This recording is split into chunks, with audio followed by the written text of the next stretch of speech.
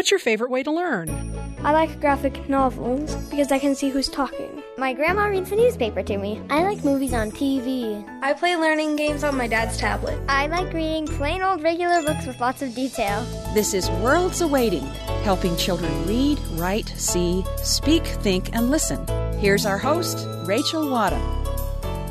Today here at Rachel's World, let's chat a little bit about you as a literate adult. Now, I know you will say, Rachel, this is a show about children's literacy. Let's talk about literacy for my child. However, I'd like to contend that talking about your literacy is also talking about your child's literacy because you serve as a literacy role model to all the children in your life. Children are very observant, and many of the habits and behaviors they develop are because they watch the adults around them. We want to be an example to our children if we want them to develop good behaviors. So taking a close look at your own literacy habits is a great way to determine if you are modeling literacy for the children in your life. First, let's look at you as a reader. Are you a reader? I'm sure that there are a lot of you out there that will say no, but don't be too quick to judge. First and foremost, don't define reading too narrowly. Just because you don't read books or fiction novels doesn't make you any less of a reader. I have vivid memories of my dad sitting at my grandparents' house reading the newspaper. He was no doubt a great reader, even if that was the only thing he read. So take a close look at what you read and make sure the children in your life see you doing it. But I'll also say it can't hurt if you expand your horizons a little. If you haven't read a book in a while, check one out.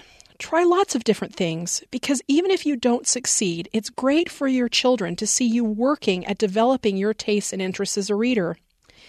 Now think about other literacy activities. Who are you as a writer? Sometimes literacy activities like this are more hidden to children, because while we may do things like read for pleasure at home, some literacy activities like writing are limited to our workday. So think about ways to let your children see how you write. Take that report you have to write home and let your kids see you work on it. Let them see you write notes or fill out forms online. All of these are the kinds of literacy models children need.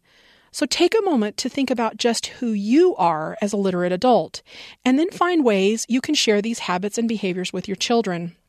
Because here at Rachel's World, we know that all you concerned adults out there listening to our show can be the best kinds of literacy role models for your children. In a perfect world for children, learning to read would come hand in glove with learning to write.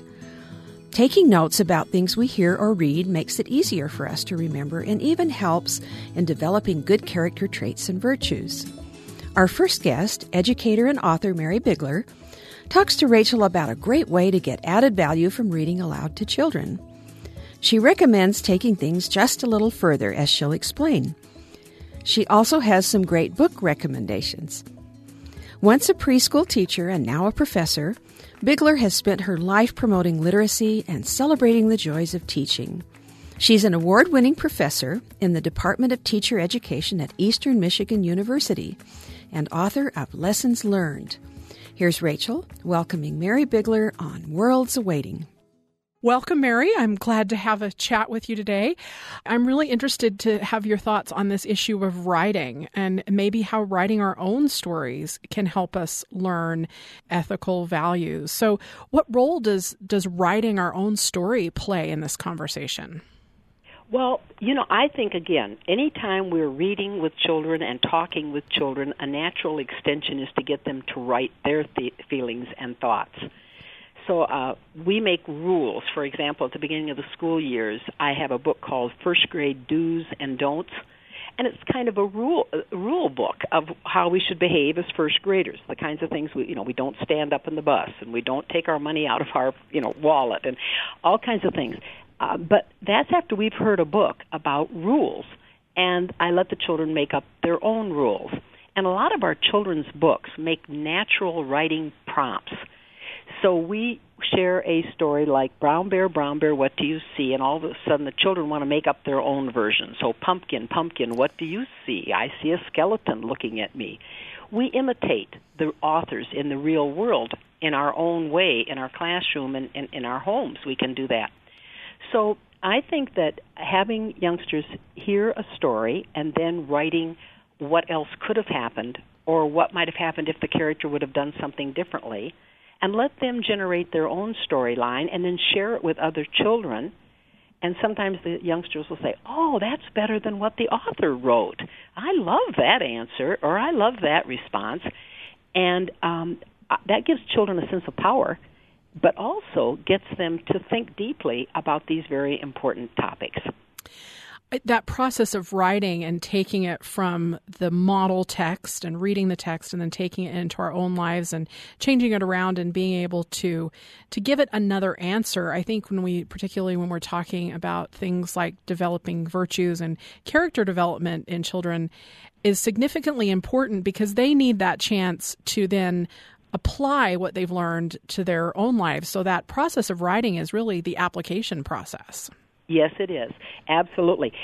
When I deal with the virtue of responsibility, teaching children to be dependable and obedient and able to take care of themselves and their possessions, I frequently have fun with a book called Why Do I Have to Make My Bed? It's a nonfiction, entertaining, funny book by Wade Bradford, and it examines household tasks from ancient times to the present time. And you know how a lot of times in families we spend time deciding who ought to do what and why and when, and kids will sometimes argue. And so they say, why do I have to make my bed anyway? And this talks about why we have to take care of certain responsibilities in our household in order just to have the house function well. So one of the fun things I've done with that book is I have the children write down what either they've been told or what they would tell somebody about why you have to make your bed. And of course you get some outrageously funny responses from the children when they report why they think they have to make their bed that have really very little to do with reality. But then, on the other hand, you do hear some really good things that I hadn't even heard myself growing up. There's a great book by Karen Orloff called I Want an Iguana, which features a series of notes between a mother and her son, and he's trying to persuade mom to let him get a pet iguana. And the young man clearly shows that he understands the responsibility of being a pet owner. But haven't many parents ended up taking care of the dog after numerous promises from the children that they would be responsible for feeding or walking the dog? So, knowing about responsibility and following through on the appropriate actions takes discipline and repetition until that character trait is deeply ingrained. And writing our own stories help us to reinforce the message. Because I've had children write, I want a dog, and they try to persuade mom or dad why they should be allowed to have a dog, or I want to have whatever kind of pet. And they're doing persuasive writing, but at the same time, they are having to think about the character trait of being responsible for the pet. What are they willing to do? And when are they going to do it even when they're tired and don't want to do it? And I just find that to be a very important a very important part of their development in learning to communicate with their needs and their wants, and at the same time being dependable and responsible. I couldn't agree more. I think you're so right. And to me, it really is a wonderful way because reading and children's books, like you said, we have such a wealth of them that can provide these different options and approaches and stances that people would take. And then the writing helps us to take that a step further and figure out how do we apply that in our own situations and in our own contexts and with our own experiences. And so that combination between the two with reading and writing is just a powerful way to approach the learning and development that kids need, and in particularly in a safe way, in a way that isn't going to be too overwhelming or that may be developmentally inappropriate or something that they may not be able to handle. Yes. Well, I was thinking the very word powerful when you said it, and I was thinking that. And yes, we want children to deal with age-appropriate topics, and we want them to be able to identify with the characters in the books. And that's why the children's literature is so valuable, because many of the problems that they hear about in the rest of the world are not age-appropriate. They don't have power and control, and they can't do much about those things. But if we're dealing with whether you should take money from your mom's purse or not because you have some pressing thing that you need, that's something children understand. That's within their range of things that are developmentally appropriate. And it's relevant to their lives. And they will be interested in how other children handle that temptation. And by reading books that feature characters that are doing the right thing, or if the characters are doing the wrong thing, like we can occasionally, in the wonderful book by Mary Hoffman, Amazing Grace, Grace wants to be Peter Pan in her class play, and the other children tell her she can't be Peter Pan because she's a girl and Peter Pan's a boy, and she's African American and Peter Pan is white. And then they have the tryouts, and she's absolutely prepared, and she does a fabulous job. And the kids begin to realize it wouldn't be fair if she didn't get the part. She was prepared. She knew the role. She auditioned. She was the best. She should have the role. And so that's something children relate to because they're trying out for things every day, whether it's the T-ball team or, they understand about auditioning. They understand about being prepared and being ready. And when they see that, they internalize a very important life message. I need to work hard. I need to go after my own dreams. I can't let other people dictate who and what I should be.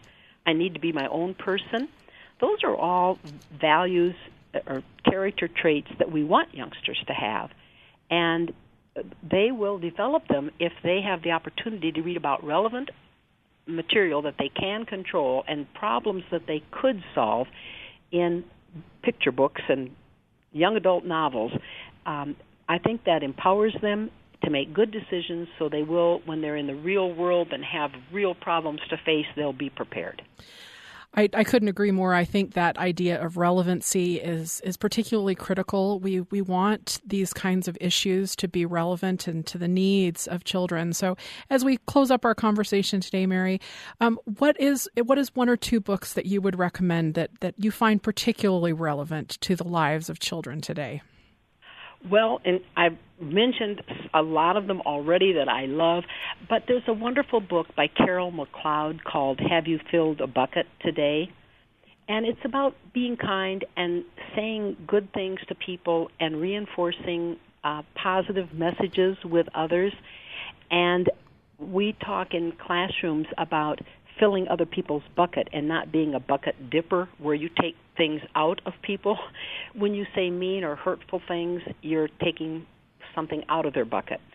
I also love a book called The Crayon Box That Talked, Shane DeRolf, that's spelled D-E-R-O-L-F, The Crayon Box That Talked. I use this with little preschoolers, but I've shared it with high school students. And it's done in poetry, and it really just talks about appreciating everybody's contributions. It's a crayon box that, yellow doesn't like blue, and blue doesn't like green, and green doesn't like red. But then the crayon box is purchased or given to a little boy who starts drawing a picture. And, of course, he needs the yellow for the sun, and he needs the blue for the sky, and the green for the grass, and the red for the whatever. And the colors begin to see that by themselves they would not be able to make this gorgeous picture. But all together, with everybody contributing, then we've got a beautiful picture. So we're all important. And then I guess one more that you don't hear as much about anymore, but you and I probably grew up with. It's still a wonderful story, The Little Engine That Could, Watty Piper's book about persistence and not giving up. And that is a book that I still love sharing with children, and I think the message is one that served me well in my life, and I would encourage all parents and teachers to read The Little Engine That Could, an old classic, but a goodie. That's a perfect way to end. Thank you so much, Mary. I really appreciate your time today helping us understand about how writing and reading can go together to impact our children in powerful ways. So thank you so much for your time. It has been an honor talking to you.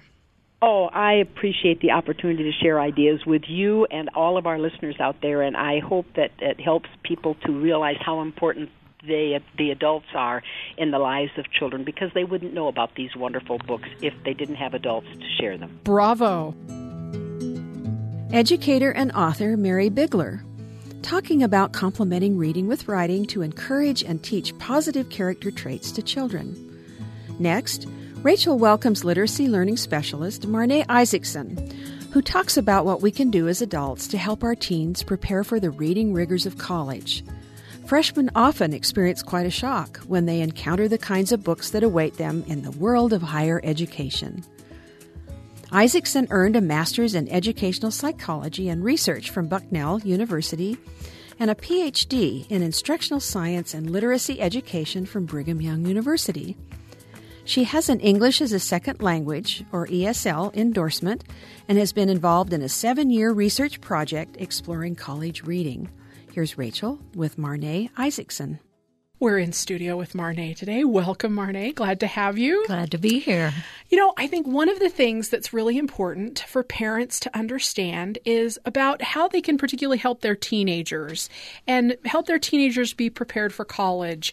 I know you've been a university professor for many years, and one of your particular things is those... And a high school teacher. And a high school teacher. I'd forgotten for even that. More years than college. Thank you for reminding me of that. I had forgotten that.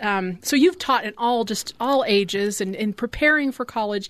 But there's some of those basic skills, particularly when it comes to reading, that I think are so critical for us as adults to ensure that our teenagers are just ready for the rigors of college. So let's start there. Okay. What kinds of things do you think teenagers need to know? Well, let me tell you that the statistics are really startling.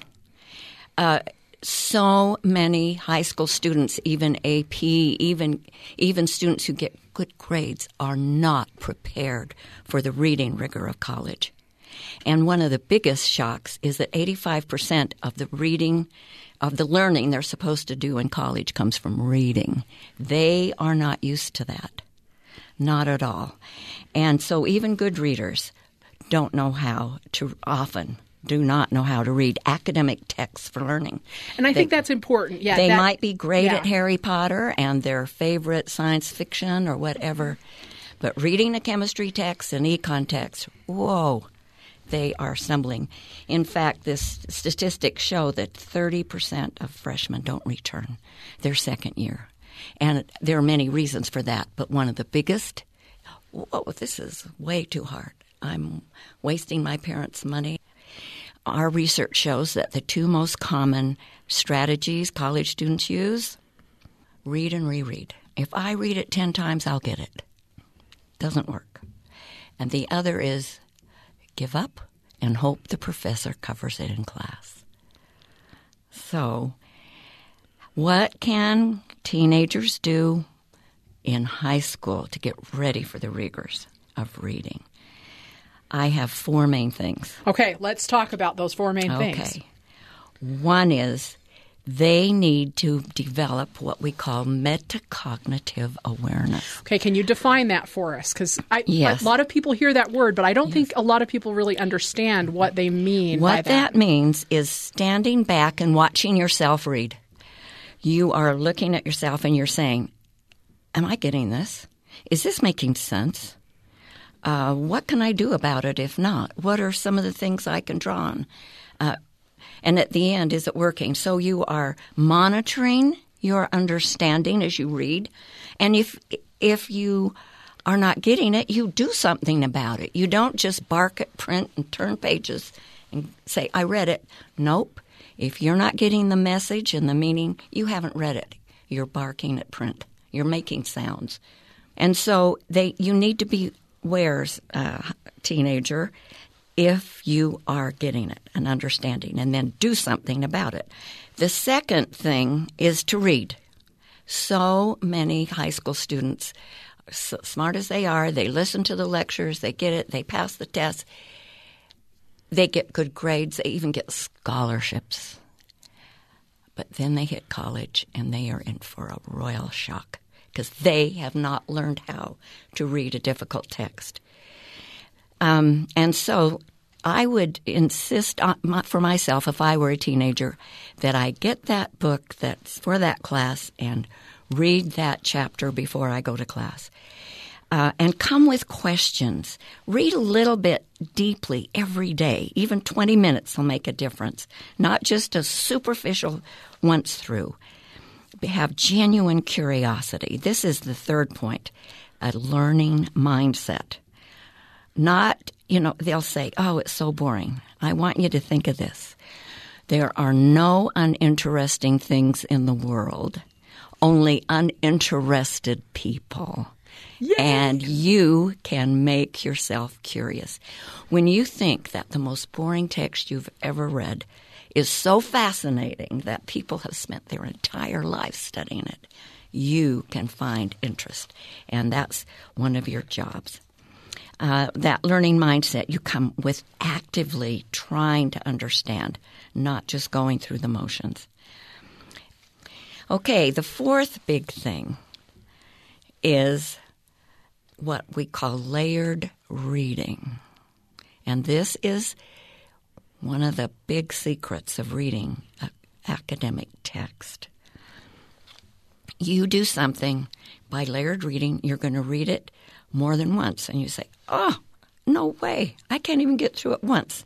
This 40-page chapter in biology where all these terms are new and I don't know any of this, you're telling me I have to read it more than once. Yes, and you will read it faster and know more by reading it 3 times than plowing through it word by word once. I can promise you I've seen it happen for hundreds and hundreds and hundreds of students. So the first layer is a before reading. You are going to prepare your mind to understand this text. And it can be very fast. And it's basically a preview so that you have an idea of what it's about. You're curious. You want to know. You set a purpose because you know something about this text.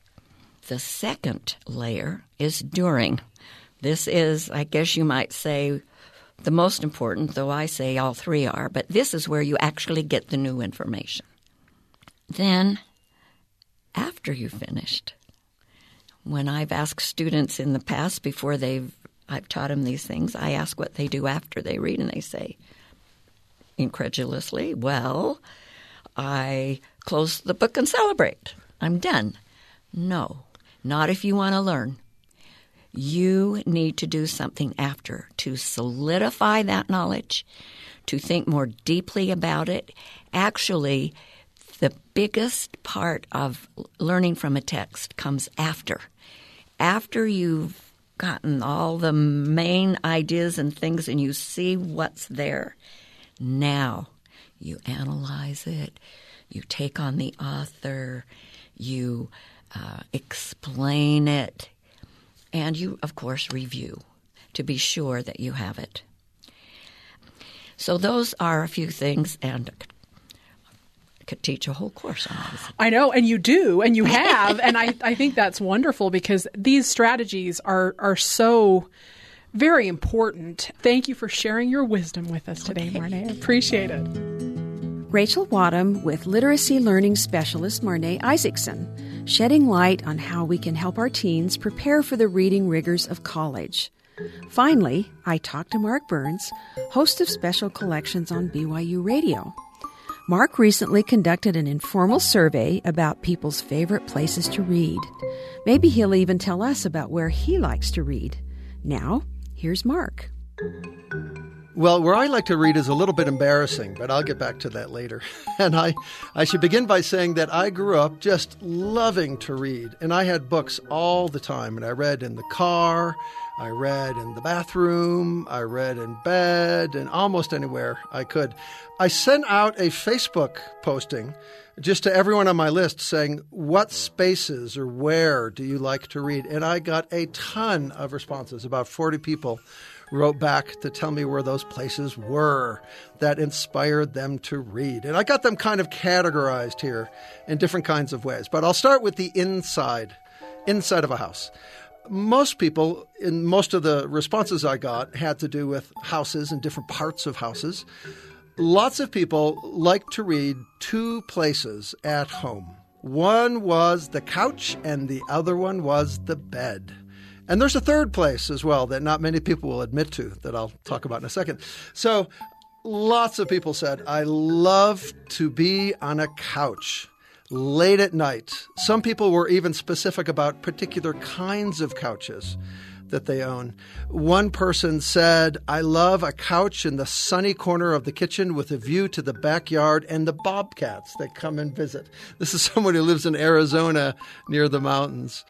Another person said, a corner of the living room couch in front of the AC vent with the living room shades drawn.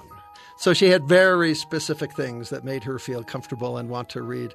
The other one, of course, is in the bedroom. And somebody said, I like to read under the covers with a lamp on the nightstand that can easily be turned off when I can't stay awake any longer. And that same person added, and she's a teacher, she said, if parents would let kids keep a light on at bedtime to read without electronics, most kids would learn to love reading. And clearly that's what, she did when she was growing up. Someone else had kind of a sentimental response. He said, I love to read in the front room of the house where I grew up, late at night with lights twinkling off the water of the Erie Canal across the street. And he's a friend of mine from North Tonawanda, New York, who grew up literally on the Erie Canal. And I will say I have a similar kind of one. I love to read in the winter when it's late at night, like under a blanket, and when there is snow falling down outside around me. So I'll say at this point that the thing that just astounded me was the depth of feeling of many of these responses.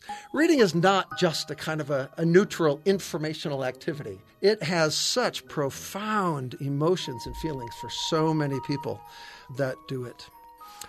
The other couple I like are specific places. One guy said, I love to study in the ancient studies room in the BYU library.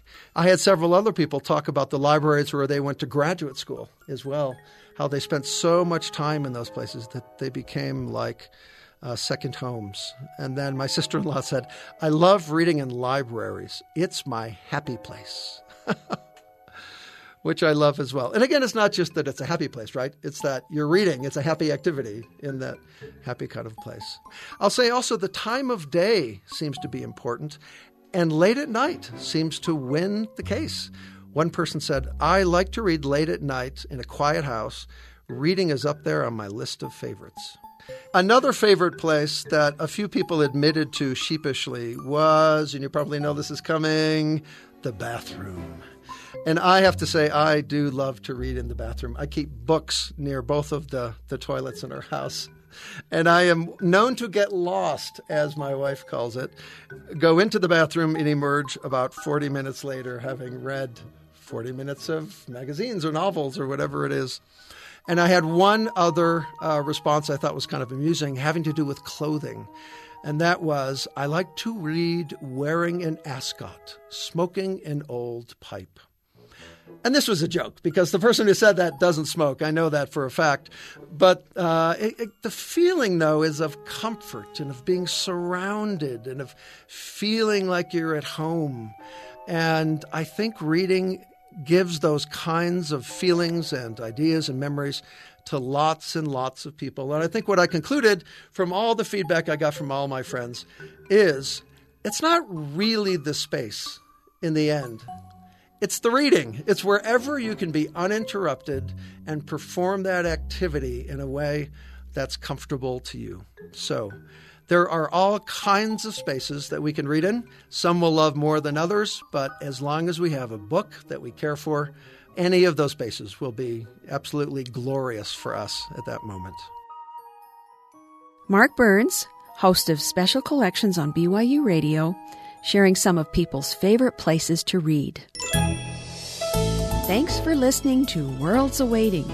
Tune in Saturdays at 1:30 p.m. and weekdays at 8:30 p.m. Eastern on BYU Radio, Sirius XM, Channel 143, on the TuneIn app, and at byuradio.org.